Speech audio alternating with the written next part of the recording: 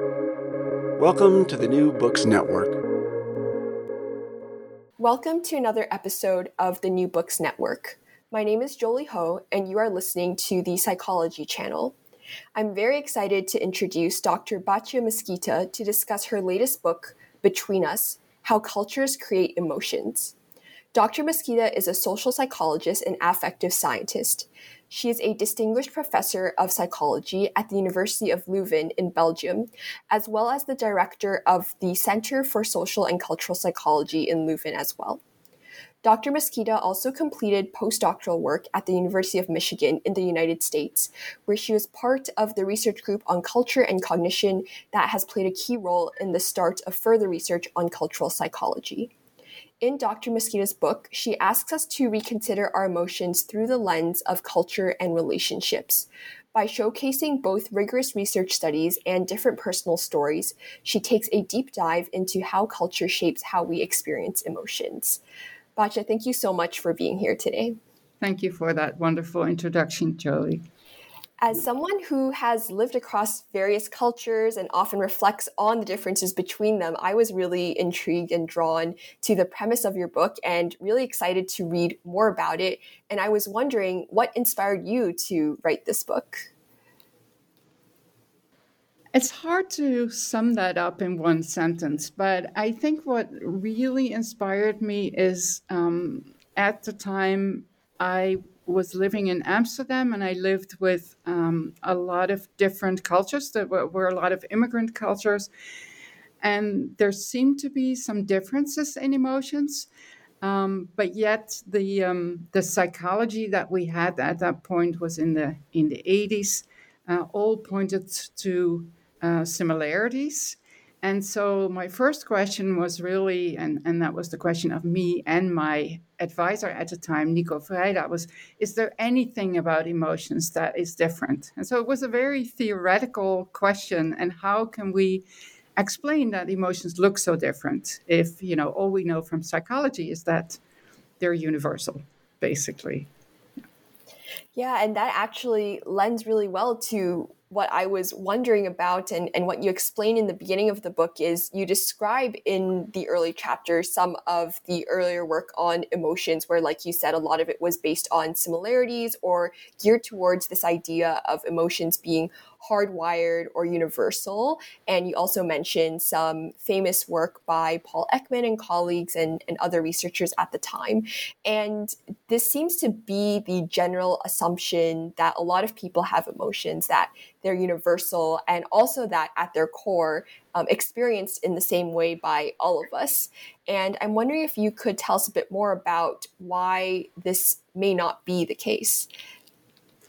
Yeah, I mean, the real question would be, why would it be the case? What evidence do we have that it is the case? But I think why it would not be the case, I mean, there are many reasons to think it's not the case. One of them is that we actually, when we looked at, let me proceed that by saying that I think, that Paul Ekman should be credited, was one of the people to be credited with making the topic of emotions researchable. So when I'm saying what I do not like about the research, or why I don't think the research is conclusive, I'm standing on a giant's shoulders, right? It's not at all meant to be respectless. But, in hindsight and 50 years later, I think we can say that what he and his colleagues did was show pictures of still faces, have people pair them with a list of emotion words, and infer from the fact that they chose the emotion word from the list of 6 that was, most likely, inferred from the fact that they did that above chance, that there were universal emotions. And, I just don't think that, and it's not just me, but I don't think that conclusion is warranted. One of the reasons, there's a lot of work initiated by Jim Russell, I think, where you see that the less cues you give people for the answers, the more variation there is in how people perceive those faces. So that's for starters. It also seems that the words themselves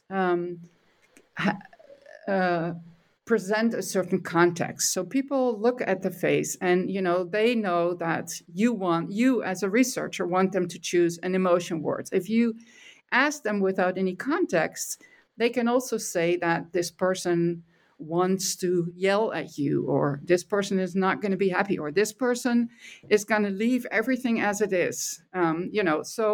So one of the, Jim Russell and Miguel Fernandez Doles have done these, have made this really nice chapter where they say, obviously people recognize something in those faces. It's not that they're arbitrary configurations, but it's not at all clear that what they recognize is actually an emotion. And to link it to the cultural work, I think nobody really asked. So people translated the words. So anger would be in my culture would be bosheid. These are the two languages that I know the best. But nobody actually did the work of, were those two words referring to the same phenomena? So literally, we didn't know. We knew that people connected the same pictures with maybe the translations of the words, but we didn't know to what extent those words translated. So I think there's a lot of reasons to think that what those initial experiments did was not to prove that there were universal emotions. Now, of course, it's not just the face research, but let me turn it around and say, what is it that we really talk about when we talk about emotions? And we usually do not talk about, the Western idea in any case is that if you could see through the skull, that the emotions would be there, firing or not firing, but they would be there. And they would always be the same. They would maybe be just elicited and firing or not, or not elicited. But that's a little bit like the movie Inside Out, where those little figurines live. But we don't have any evidence that that's the case. And in fact, when you look at what people refer to when they refer to episodes of anger, is really an event, an initial response by somebody, usually another person or other people responding to that initial response. And so what we talk about when we talk about emotions is usually an episode, a social episode, an interaction. Now, once you see it that way, the question is really, why would that be similar across cultures? Because not the same situations happen, not the same initial responses happen. When those same initial responses happen, they don't have the same meaning in different cultures. So other people respond differently to them. So the course of the episode is going to be different. And so what we talk about when we talk about what you can compare emotion words with, or emotion labels or concepts with, is probably best compared with something. And somebody in my lab, Katie Human, and her colleagues did the work that probably talk about something like an abstract concept. So an emotion is like a word like justice. We have an idea of what it entails, but really the meaning of justice is inferred from the many episodes that we have called just. And so in the same way, I and others would say, what you mean when you say this person is angry, or there is anger in this situation, is really referring to a category of all the instances, of all the interactions that you would call anger. And we know that the course of anger and the meaning of anger is different across cultures. Now, just to go one step back to the facial research, We did some research. I mean, people have varied on the paradigm, but I think it's worth noting that even the paradigm of showing a single face without a context, with no other people around, is already a choice of what you look at. And so, what I try to say in the book is, it's not a coincidental choice. It's actually a choice that coincides with how psychologists and many people in the West conceptualize emotions, namely as something that's going on within a culture. When we show in research with Taka Masuda and Phoebe Ellsworth and others, when we show Japanese people a face in the context of other faces that also have emotions, then Japanese determine the emotion of that middle face by also looking at the other faces. So what you can say, actually, if you do the same experiment, if you do it in America, then people, regardless of whether there are other faces, they look at the central face and say what this person is feeling. So it seems that the whole paradigm that Ackman started from is a paradigm that models the way that Western people, or at least American students, perceive emotions more than it models the way that people in many other contexts infer emotions. It's even more complicated, even with Western people, when you also show context, and sometimes the information of the context trumps the information of the face. So it's more, we are much more nuanced in our knowledge anyway. But also as a cultural paradigm, and I'm mentioning it because I think it's important that, of course, in part, what you find is how you design the experiment. And much of what we have done in psychology, I think generally, but certainly in emotion psychology, has started from an idea, but probably also the practice of how we do emotions in the West. And so part of our findings can be explained by having brought people into a situation that simulated the way people experience it in the West, by yourself, individuals, separated. So I can say more about that, but I'll leave it at that for now. Yeah, thanks for that. There's so much there in what you just said. And I think just going off of your last point, like that's not even something I'd really thought about in those initial facial experiments, how even the design of those experiments come from maybe a certain cultural lens or perspective where you would be zoning in on someone's singular face and maybe trying to determine what that particular person is feeling. And it is quite decontextualized, at least in those earlier studies there. So that's really fascinating to hear more about that history and Yeah, it's where really designs come from. Mm-hmm. yeah, it's really decontextualized. And if I can add one more thing, is what we ask people there is to make a mental inference, right? We ask them, I mean, we basically say, you need to know from how they look what they feel. And even mental inferences are more likely to be made in some cultures than in other cultures. So whether you describe behavior or interpret behavior as a sign of what's going on in the mind or within a person, or describing it in terms of a mental state, is very different across cultures. So in more than one way, this paradigm was really modeled by what we know in Western cultures. You make a mental inference on the basis of one person's behavior.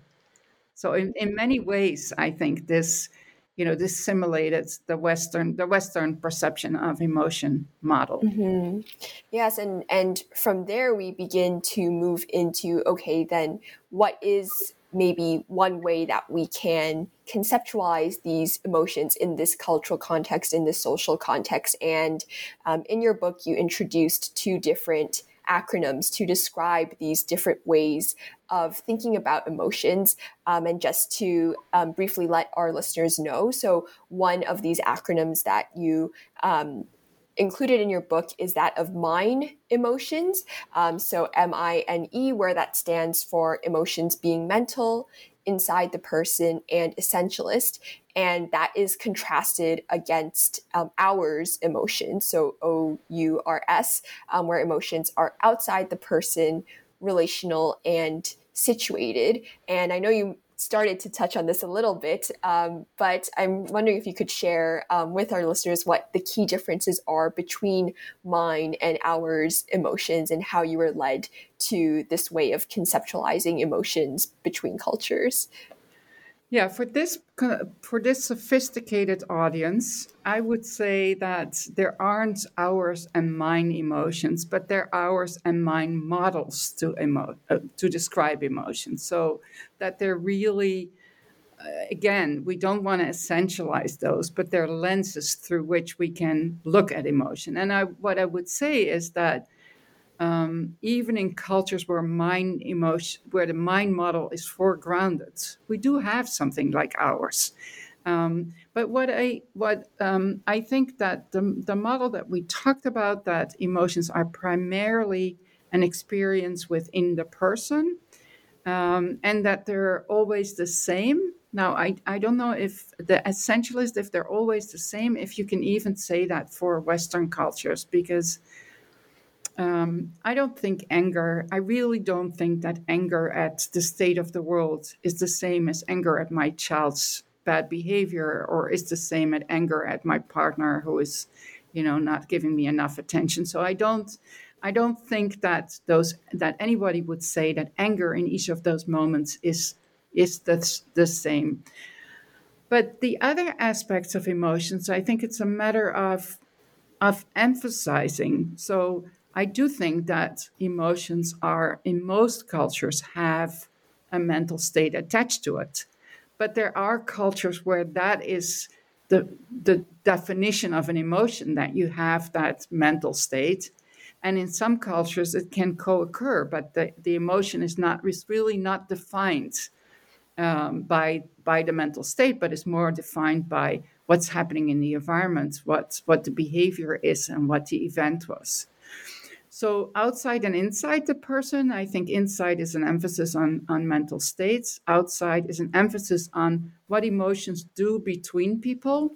And so you could say, you know, being angry is mostly letting you know that I'm not accepting your behavior. Now, arguably, that's also what people who are focused on the mental feeling do. And there is some research by, for example, Gerben van Kleef and his colleagues, where he shows that anger has this, that other people read anger as having exactly this relational message. Namely, this person is not going to accept it. And he looks in the context of business negotiations, and sees that if a business partner is angry, that people do make more concessions in the deal because they think this person is not going to accept it. To the contrary, when people are happy, people make fewer concessions than if there was no emotion, because they think, oh, this person likes it the way it is, so we don't need to make any concessions. So I would argue that even in cultures that focus on the mental feeling as a defining feature of emotions, it's not unimportant what emotions do between people. And so, in that sense, it's a model more than really. It's different. It's a different highlights more than that. The phenomenon itself is different. Having said that, it actually makes a big difference in a lot of emotional processes, how you think about it. And one example is that if you think that emotions are situated, so meaning that an emotion is always mostly shaped by the situation in which it occurs, or saying it another way, that we need to feel the way that is expected by, the role that we have in this society, the expectations of other people, that our emotions should be dictated by the circumstances or the norms that prevail for those circumstances. People who grow up in a culture that thinks about emotions that way also manage their emotions differently. And so there are different studies showing that when you assume that emotions are always adjusted to the situation, you you actually have less problems suppressing your feelings or shaping them in a way that they fit the situation. And in fact, your feelings follow the behavior more than if you think that emotions are authentic, that they come from within, and that they need expression. So this Freudian idea of catharsis, or the emotion idea, like emotions inside that need to come out and that need to be expressed.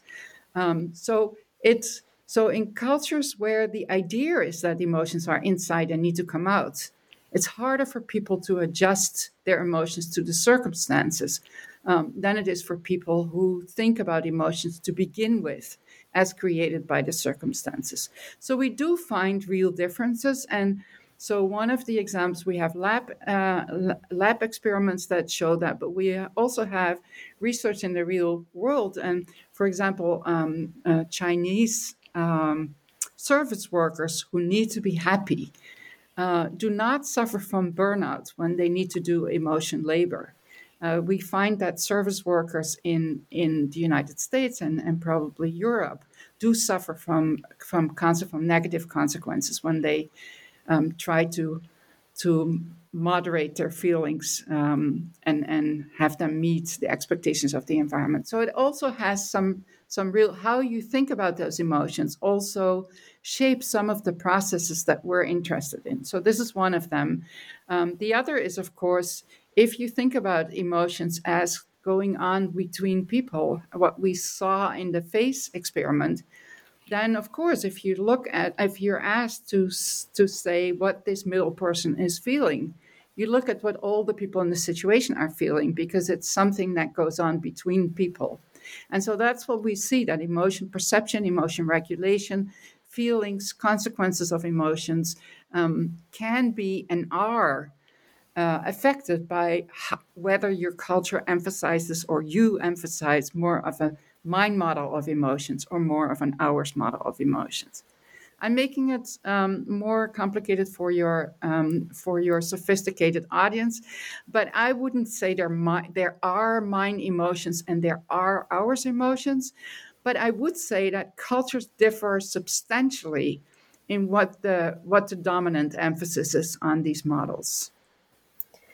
Yeah, and I'm really glad that you elaborated a bit more on that, because one of the things that I found myself wondering, and I'm sure that you've received this question before too, and I know before we started recording, we were chatting a little bit about different research approaches or traditions, and we started talking about like the cognitive behavioral approach or tradition, is whether these emotions that are experienced as different across different cultures are different in their internal experience, or whether the situations that are being responded to, or maybe the appraisals of situations that are being responded to, are what is causing these differences. So that was something I'd been curious about, and so I'm glad you elaborated a bit more.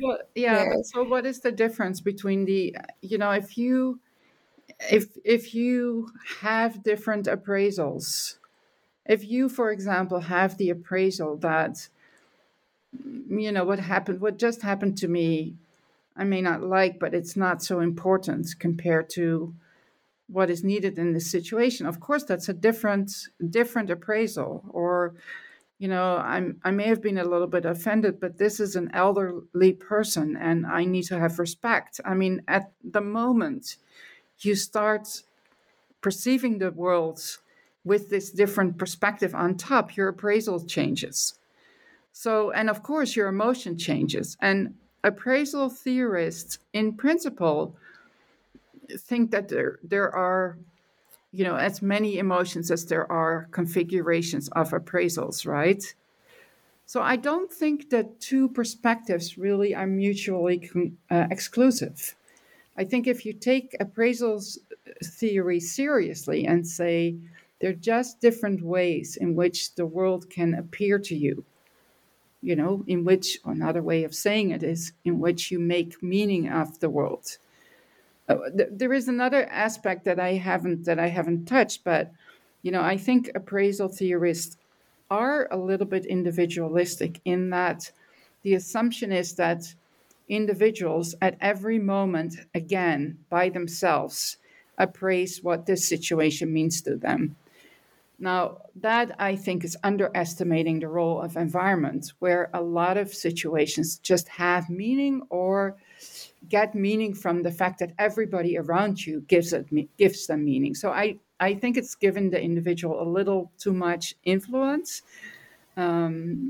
You cannot complete. There is a shared reality. You cannot completely make up your own reality. In fact, I would say that we live our lives through shared realities. But still, even if the meaning comes from how we make it together or how it has been made before even you came, just what it means in your culture to experience something like this, it's still the meaning that an individual and their environment give to an event that would determine how you feel, right? And there nuances. There are many variations in those appraisals, however they come to be. And since we've gotten ourselves onto the subject of meaning, something else that you also spend a little bit of time addressing in your book is also about how we communicate these meanings with each other, and also about the role of language in how we experience emotions. And I know you touched on this a little bit just now when we were talking about the facial experiments, that these words that they were being matched to in some ways were inherently already altered in some way because of how they were translated, maybe. I was wondering if you could speak a bit more to the role of language in emotions. Yeah, it's a really big question, of course, but I did touch on it a little bit. I don't think, I don't think we're talking about language. I think the reason language has been out of focus for so long is that many emotion psychologists did think of emotions as those essences that didn't change. And so if everybody comes with the same however many emotions, then the matter of labels is a peripheral matter, right? It's however your language expresses it. And I think it's a little more than that. I think what language does is categorizing the world that we live in. But there are two things that are variable there. One is the world that we live in, so what kinds of emotional experiences we have from the start of our lives to, and in our cultures. And the other is how the categorization of those events happens and what is foregrounded.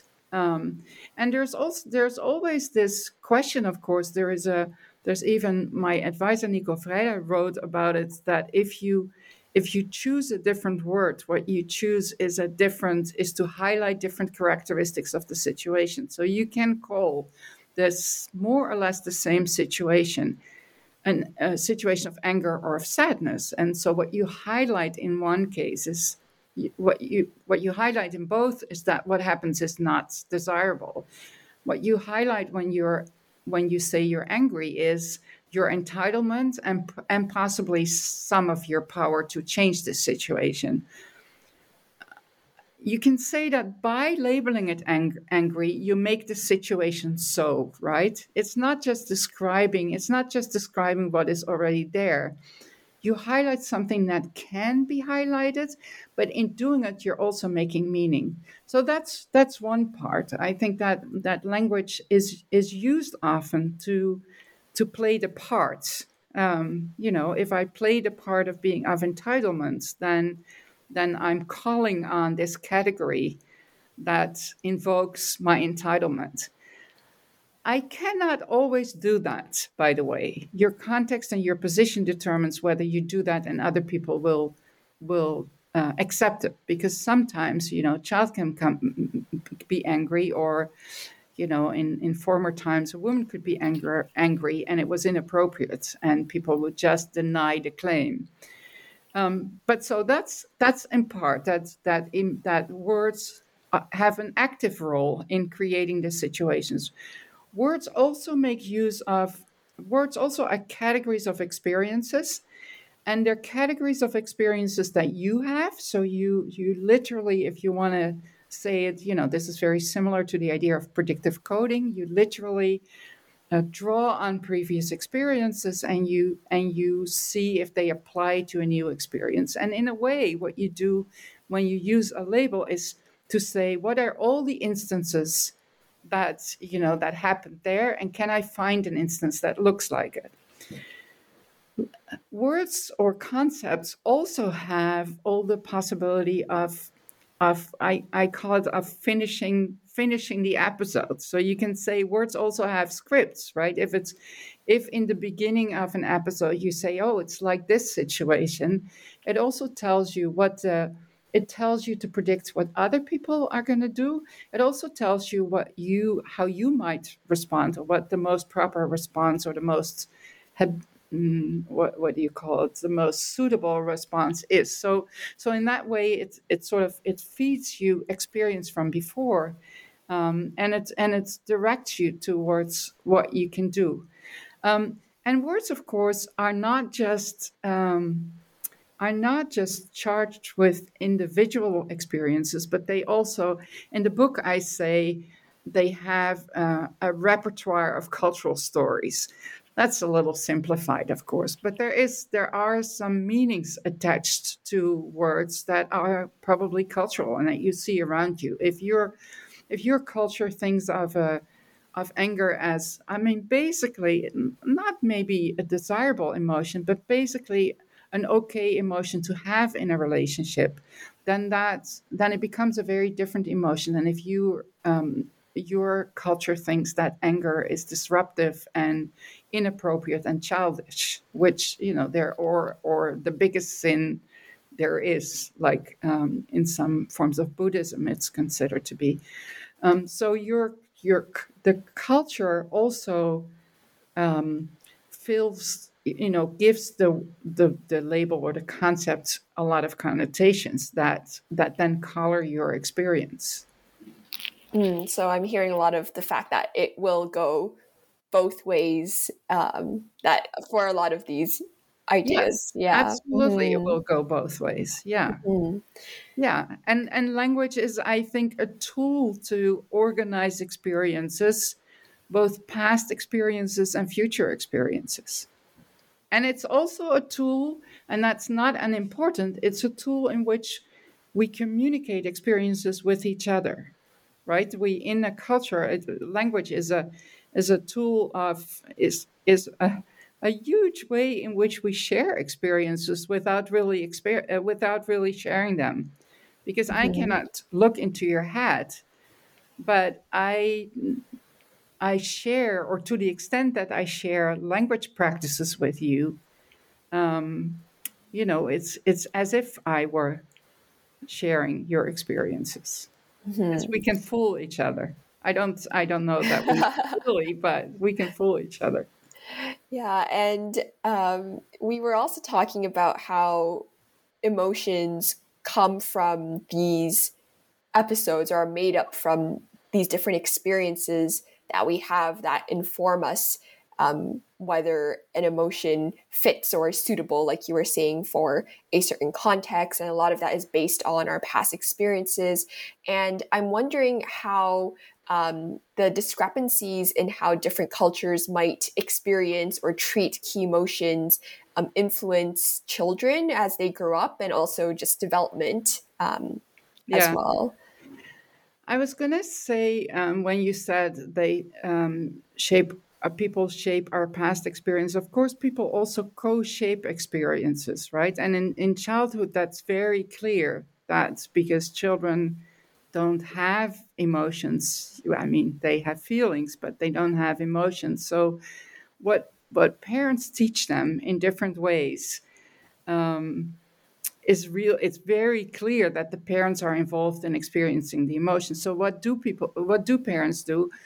I think they highlight what events are worth having emotions about. So they say, they highlight, and in the book I describe how I would praise my son a lot for really irrelevant things, but the idea of feeling proud about yourself was really focal in my child rearing. But of course, there are many cultures in which that is not the case, where it's much more important for a child to experience when they're falling short of the norms, or when they're disobedient, or when they're for a child to be calm, for example, not excited. So we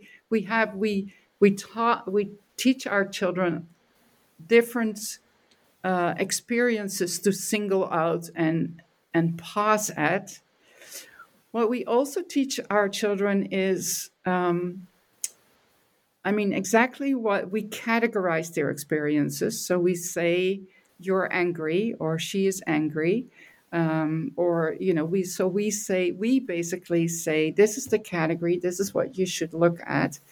And what we also do, which is really powerful, is we respond or don't respond as caregivers. So, there is this work by Heidi Keller, a developmental psychologist who looks at infants and their caregivers, mostly mothers, and she shows that even really early on, some mothers respond to when the baby whimpers even, and some mothers don't. But they also want their baby to be calm, and so they're nursing their babies. They're doing everything to make their babies calm, but they're certainly not eliciting their baby's feelings. They're also not particularly responding when other than making the baby calm again when their babies make noise. Similarly with somewhat older kids, there are cultures where people completely ignore the anger of their children because it's inappropriate, it's childish, and they shouldn't. There are cultures where people give in to their angry children, thinking that they're still immature and that it will come.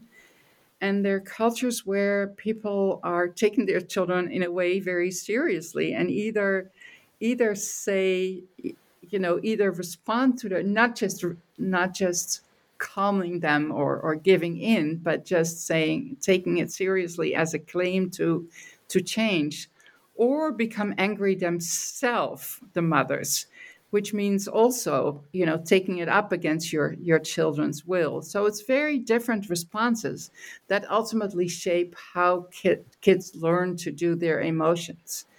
And what we see is that these differences can almost always be explained by what kind of child do they really want.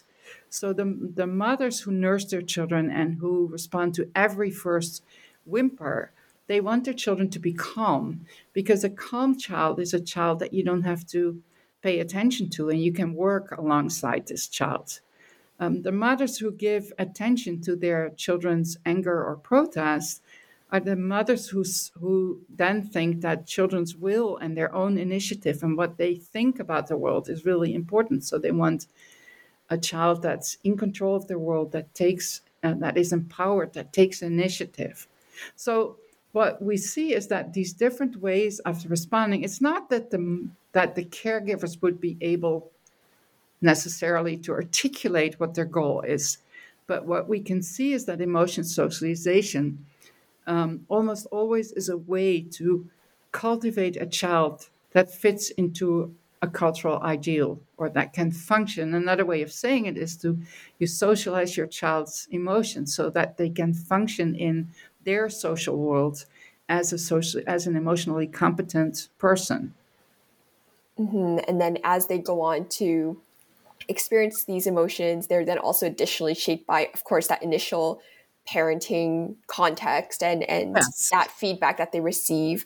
And then it goes on to depend more on maybe the interaction, the particular relationship they find themselves in, or the culture in which that emotion is taking place. And I am really curious to hear more about your thoughts on how these differences in emotional experience interact with a certain culture's values. So one of, whether this is positive emotions or negative emotions, one of the examples that stood out to me in the book is how you were talking about how this American notion of happiness is very unique to America and to the United States, and how maybe some other cultures, more negative emotions such as shame might be seen as this idea that you are being humble, or that you know your place, or that it is a sign that you have to change something about your image. So I'm wondering how, yeah, these emotional experiences shape what a certain culture values or places emphasis on. Yeah, I mean, again, it's bi-directional, right? So it's there are different ways of answering your question. One is to say what, a good person can be a person who is happy, and I think, America, or middle class white America. I mean, we shouldn't overgeneralize there either, but happiness, or the excited kind of happiness, is what makes you a good person. And why that is because a happy person has a lot of initiative and knows what they want, and they're not too dependent on others. Whereas a good person can also be a person who fits right into the environment. And of course, being aware where you fall short and being able to correct that, is of great value there. And it's not that in those cultures, I wouldn't say in those cultures, being humble is a great experience, or being ashamed is a great experience. Far from it. But a good child in those cultures is a child that knows shame. It's not a child that is shameless. Is really a problem in those cultures. So now the other thing that you may have been referring to is that even, I mean, I don't think that anybody would say that shame is the ultimately good feeling, but shame is a feeling that is useful if you want to be a good person. But there are also differences in what people find the most, what the emotions are that they strive for. And um, what is a good emotion, even what how would you prefer to feel. And that's a lot of the work of my colleague Jeannie Tsai has been about that, which is, what is your ideal emotion. And she finds that whereas European Americans want to be excited, happy, that most Asian Americans want to be Asian Americans, and East Asian people in East Asia want to be more calm. And so even if you talk about what feels good, the what feels good is different. So there are two things: what do you strive for, and what feels good. And what feels good, even what feels good, is different. So you can, and I don't think only between, probably not only between cultures in the sense of national identities or ethnic groups. I even think that my 20-year-old self was more focused on having excited happiness than my 60-year-old self is. And so you can see how, what you strive for is really different. Do you want to have new things? Do you want to be in control, or do you want to, have make sure that your relationships are stable, that you can accommodate. So there too, you can link the ideal emotions to values that people have, or tasks that people give themselves. But it's a slightly different way of looking at cultural differences. Nobody would say shame is what they really want to feel, but they would say shame is what you need to be a good person. But people would say that calm is really not calm, or not being excited, but just feeling good is the right emotion to have, is the emotion that they would strive for. And in fact, when Jeannie Tsai and her colleagues showed, I think, Taiwanese children a face of a very big smile, with a very big smile, and a sort of a modest, calm smile, and she said, "What is most happy?" the Taiwanese kids said that I think they said that they were both equally happy, but the European American kids said that the big smiley face was more happy. So there are really differences in the idea of what is a good emotion too, what it is that you would like to feel if you had all the choice in the world and you were in charge of what you were feeling. So even there, we differ. And so we've spent some time now talking about how these differences might come to be. And a lot of our conversation has talked about the bidirectionality of these different ideas. And I'm wondering, for, the world is increasingly becoming much, much more multicultural, people of all sorts of different backgrounds coming together. And I'm wondering about, for all of us who are interacting with one another, we might begin to now have this awareness, especially after reading your book, that we all experience emotions a little bit differently. Maybe that depends on our past experiences, our cultures that we've lived in. And I'm wondering how we can interact with one another, and how we can attend to another person's context so that we can better understand their emotions. Is that, or if that is the goal, or not even. So I'm wondering about your thoughts on that. Yeah, my thoughts on that are exactly what you say, is that we can be curious about each other's context and what is important for each other and what the context looks like, what the emotions might mean. And that in that way, I think I call it resonating, but you can resonate with somebody's feelings without really having them. So I can think, I can try to understand what it means to be ashamed in that context, and why Taiwanese parents would want their children to be ashamed, or even what it might feel like to be ashamed in that context, without ever wanting to raise my child that way, but just understanding it. So I think, my thoughts about it are more and more that we need to be humble, that we can't just infer from, for the researchers audience that you talk to, that we can't just infer from one context how emotions work for all the other contexts.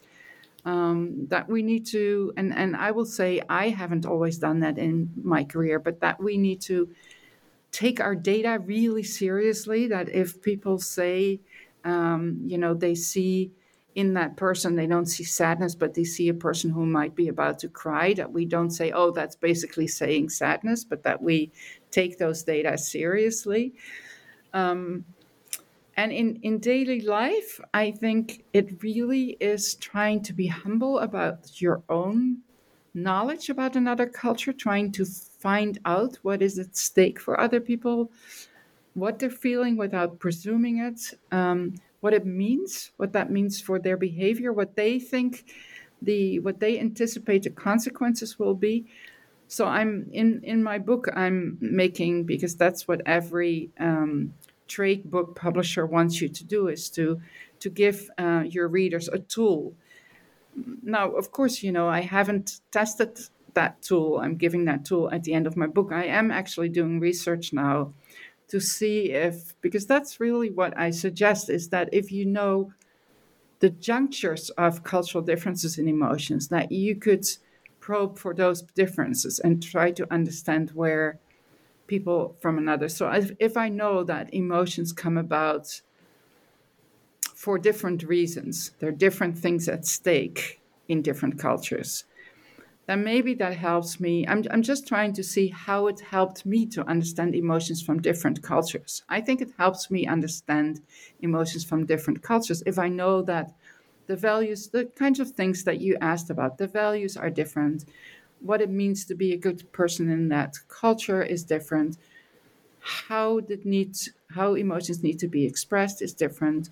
The language is different. So I'm just looking at the kind of junctures of cultural difference and see if in this new study, if you tell people about those differences, if they have more way of communicating about them. But that's really a grant that we just got and are trying to test. Mhm. It's what anthropologists describe they do. Is they the word resonating that I use comes from anthropologists, where they say what how you understand the emotions of people from other cultures is not by empathy. It's not that I try to imagine what I feel if I were in your place. First of all, I may never be in your place. And also, I may not have the same emotions as you have with your history and your cultural environment and your knowledge and your goals. But if I understand that history, that perspective, that culture, maybe I can approximate how you're feeling and how you think you have to behave or respond to it. So I think that should be the goal. And I think we need to be much more modest about what we know based on our own experiences. Yeah, Um, I'm really glad you brought that up, because one of the passages in the book that really stood out to me was about I think it was probably in one of the later chapters when you wrote a little bit about empathy and how you drew this distinction between, like, there's a difference between um, saying or thinking that you're empathizing with a person, if you're taking their perspective but imagining how you would feel in that situation. That's not quite the same as being able to understand or empathize with how that person would be feeling given all their past experiences, that specific context, and that yeah, there's a bit of a distinction there. absolutely. Yeah. Also empathy. There was an analysis of how empathy is used in emotion review issue, and that was a really clear classification. I mean, some people use empathy to mean exactly what I mean, which is a cognitive empathy. You try to understand what the circumstances are. But some people use the word empathy as really trying to project your feelings. And I think that kind of empathy is not helpful. And so, my conclusion is that it would be better to ban the word empathy, because it also means things that I think we should not pursue. Um, but there are forms of getting closer to people and paying attention to them that I think are helpful in understanding their perspective and the way that they might relate to the situation they're in. Well, thank you so much for your time, Batja. And before we leave off, I do have one final question for you that we like to ask all of our guests on the podcast. And you referenced it briefly just now when you were talking about your new studies and this new grant that you have. But I'm curious if you could tell us a little bit more about what you are working on now or next. Yes. I'm working at, I would say, three topics. One is what happens when people from different cultures meet. So, can we change? Under what circumstances do we change? Do we need to change our emotions? What happens to immigrants or bi or multiculturals? Do we have different emotion repertoires for different situations? All of these things are things that I'm interested in a big, there's a European research grant in which I and my colleagues are working on the topic of what we call emotional acculturation. But what we mean by it is really what happens when people from different cultures get exposed to each other. The other research topic is a little more modest, is what I told you, is when you tell people what we know about where emotions different, does it help them to understand each other, and does an interaction go more smoothly if people know where to probe? That's really another small project, but it's a project nevertheless that we embarked on. And then there is another project where um, we take very seriously in that project that we do emotions together with interaction partners, and we look at couples and mothers and their teenage daughters in different cultures. And what we really look at is when they are in emotional situations, how do they respond to each other emotionally, and how do the two partners together shape the emotional interaction, or another way of saying it, shape the emotional episode. So we really look very seriously at our proposition that emotions are never done in a vacuum, but always with other people. And then we look at how they're done with other people, how they're done differently with other people in different cultures. So there we compare Belgium and Japan at the moment. But those are sort of the three directions in which my research is going at this particular moment in time. That sounds like so much going on at once, research-wise. I'm really excited to read more and learn more about that work as it is completed. Thank you so much for taking the time to speak with me and our audience today. Again, the book is Between Us by Dr. Batja Mesquita, and thank you so much once again. Thank you, Jolie. Actually, my website is batjamesquita.com. Okay, great. So all of our audience can go visit there as well. Okay. Perfect. Thank you. Bye-bye.